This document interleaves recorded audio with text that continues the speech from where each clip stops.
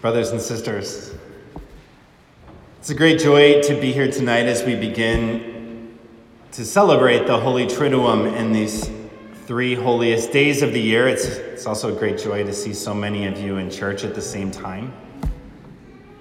I've never seen this many people in this church at the same time.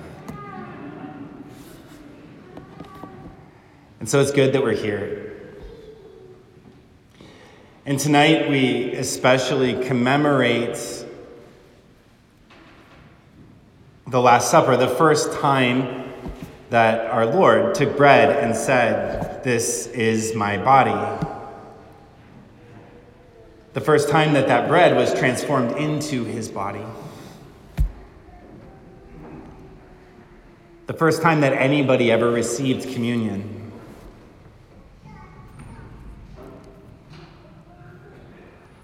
And we also celebrate tonight the anniversary of the institution of the priesthood. And so it's a kind of custom that that priests sort of call each other on this day and wish each other happy anniversary. Because it was today that, as our Lord instituted the Eucharist and said, "Do this in memory of me."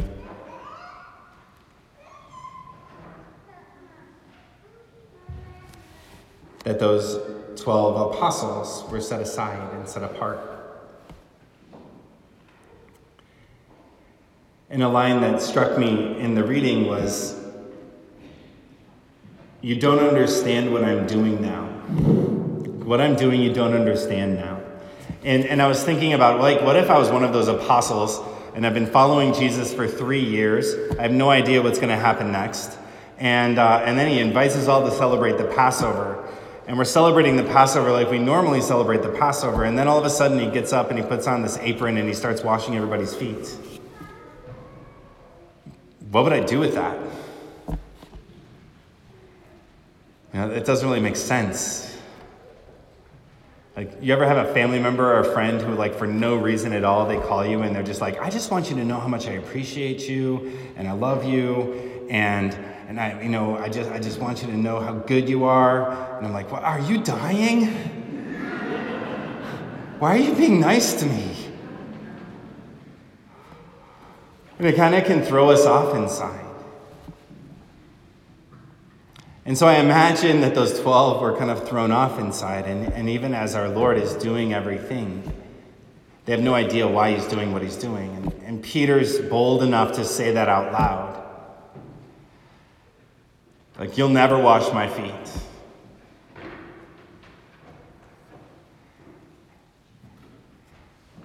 And I love Peter for that, because Peter always says the things out loud that I kind of say in my heart, but I don't say them out loud, but I say them in my heart. "I'm really uncomfortable with you loving me that much." Or, "This feels really vulnerable for you to be serving me like that."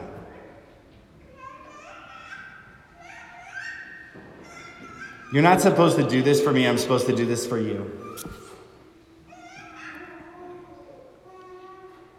And the Lord says, "I'm giving you an example. I'm giving you an example." And he prays for their unity. He's going to pray for their unity later on in this same night. But even before that, before saying, "Father, let them be one as you are one with me and I am one with you," he tells them, "I've given you a model to follow, so that as I have done for you, you should also do. If I, as your master, have washed your feet, so you must wash each other's feet. That you have to become servants of one another. That you always remember that you need one another. That you need one another." And on a personal note, as we reflect on the anniversary of the priesthood, I was reflecting earlier on just my own vocation and kind of that experience of I don't know what our Lord is doing right now. And I remember when I was really young, I was probably like a deep thinker kid, which meant that I didn't have very many friends. And I remember that I used to look at my hands a lot, and I would sort of like look at my hands, and I would wonder to myself, like, what are my hands going to do? Like, what are my hands going to do? And I would just kind of like stare at them and how they looked, and they weren't like big farmer hands or big football player hands. What are these hands going to do? And at that age, I had no idea, like that someday they would qualify expert on the M16 machine gun. That they would like lead an infantry platoon. That later on they would absolve sins. The most profound thing, that they would hold the body, blood, soul, and divinity of our Lord.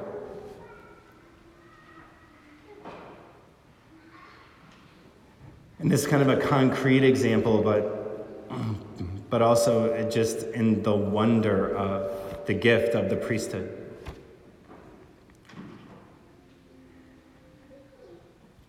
I remember entering the seminary in 1999. I left active duty military life and moved to Lincoln, Nebraska, and I was living in the house with some other seminarians. And I remember this particular night going to the fireworks show in America's 4th of July town, whatever that's called. What's that called? America's 4th of July city. And so I'm there with this group of guys. Father Jarofsky was one of them. And I remember like sitting there and looking up at the fireworks and reflecting on, in kind of a romanticized way, like, these people are going to be in my life for the rest of my life. Like, these people are going to be in my life for the rest of my life. I wonder what our Lord's going to do.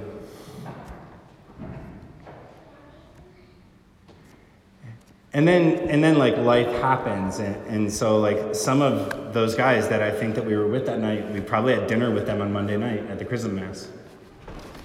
You know, there might have been some of the guys that were there, they're not seminarians anymore.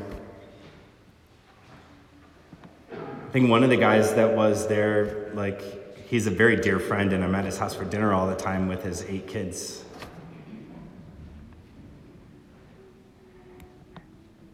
But in that moment, like, I never would have imagined, like, someday I'm going to live in Wahoo, Nebraska with Father Jarofsky.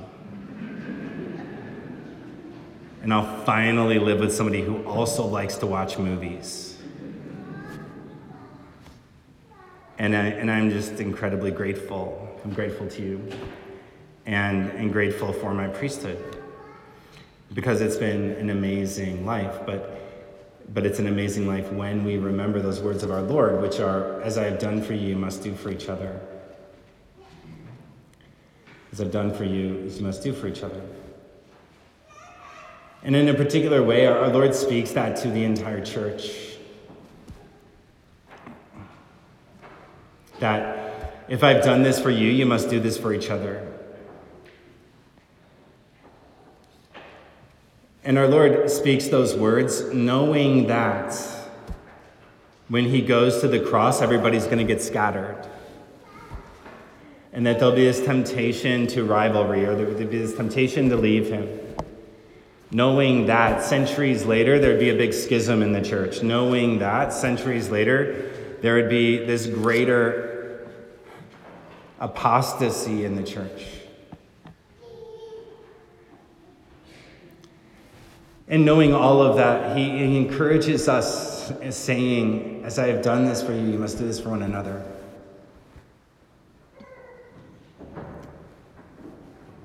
This is what will keep you united, so that there is no rivalry among you.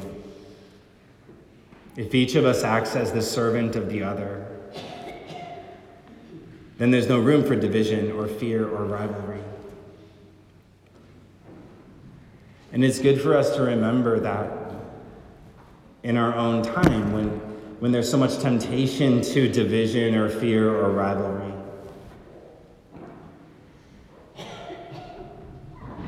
When we need more than ever our Lord to come and wash our feet and to remember that the God who made the whole universe is now come in order to serve me.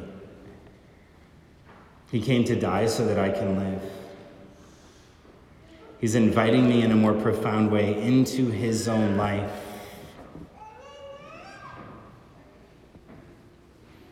He invites us into his own life. He invites us to share in his own heart.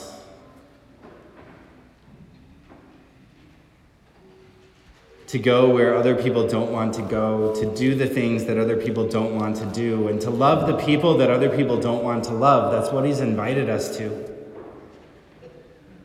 Because that's what he's done for us. And if we're willing to do that, he promises that our life will receive back 100-fold whatever we give up. And we have to believe that's true.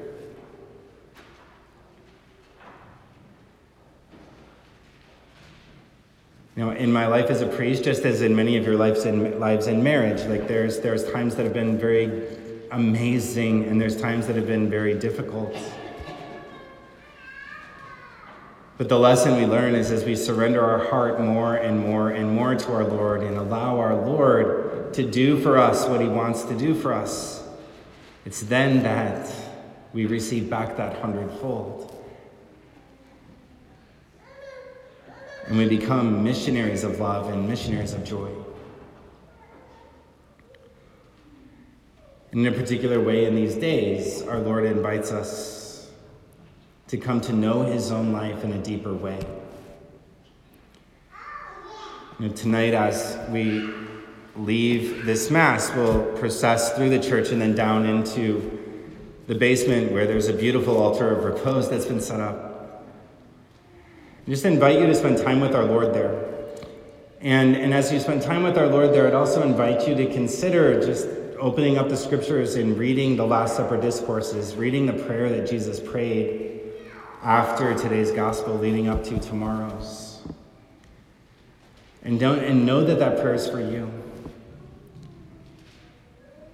And I hope that many of you come back tomorrow as we enter into our Lord's Passion and Saturday night as we celebrate at the Easter Vigil. All the while remembering that our Lord wants to do something new with you too. That each of us can continue to ask, what is our Lord going to do with my hands? What is our Lord going to do with my hands?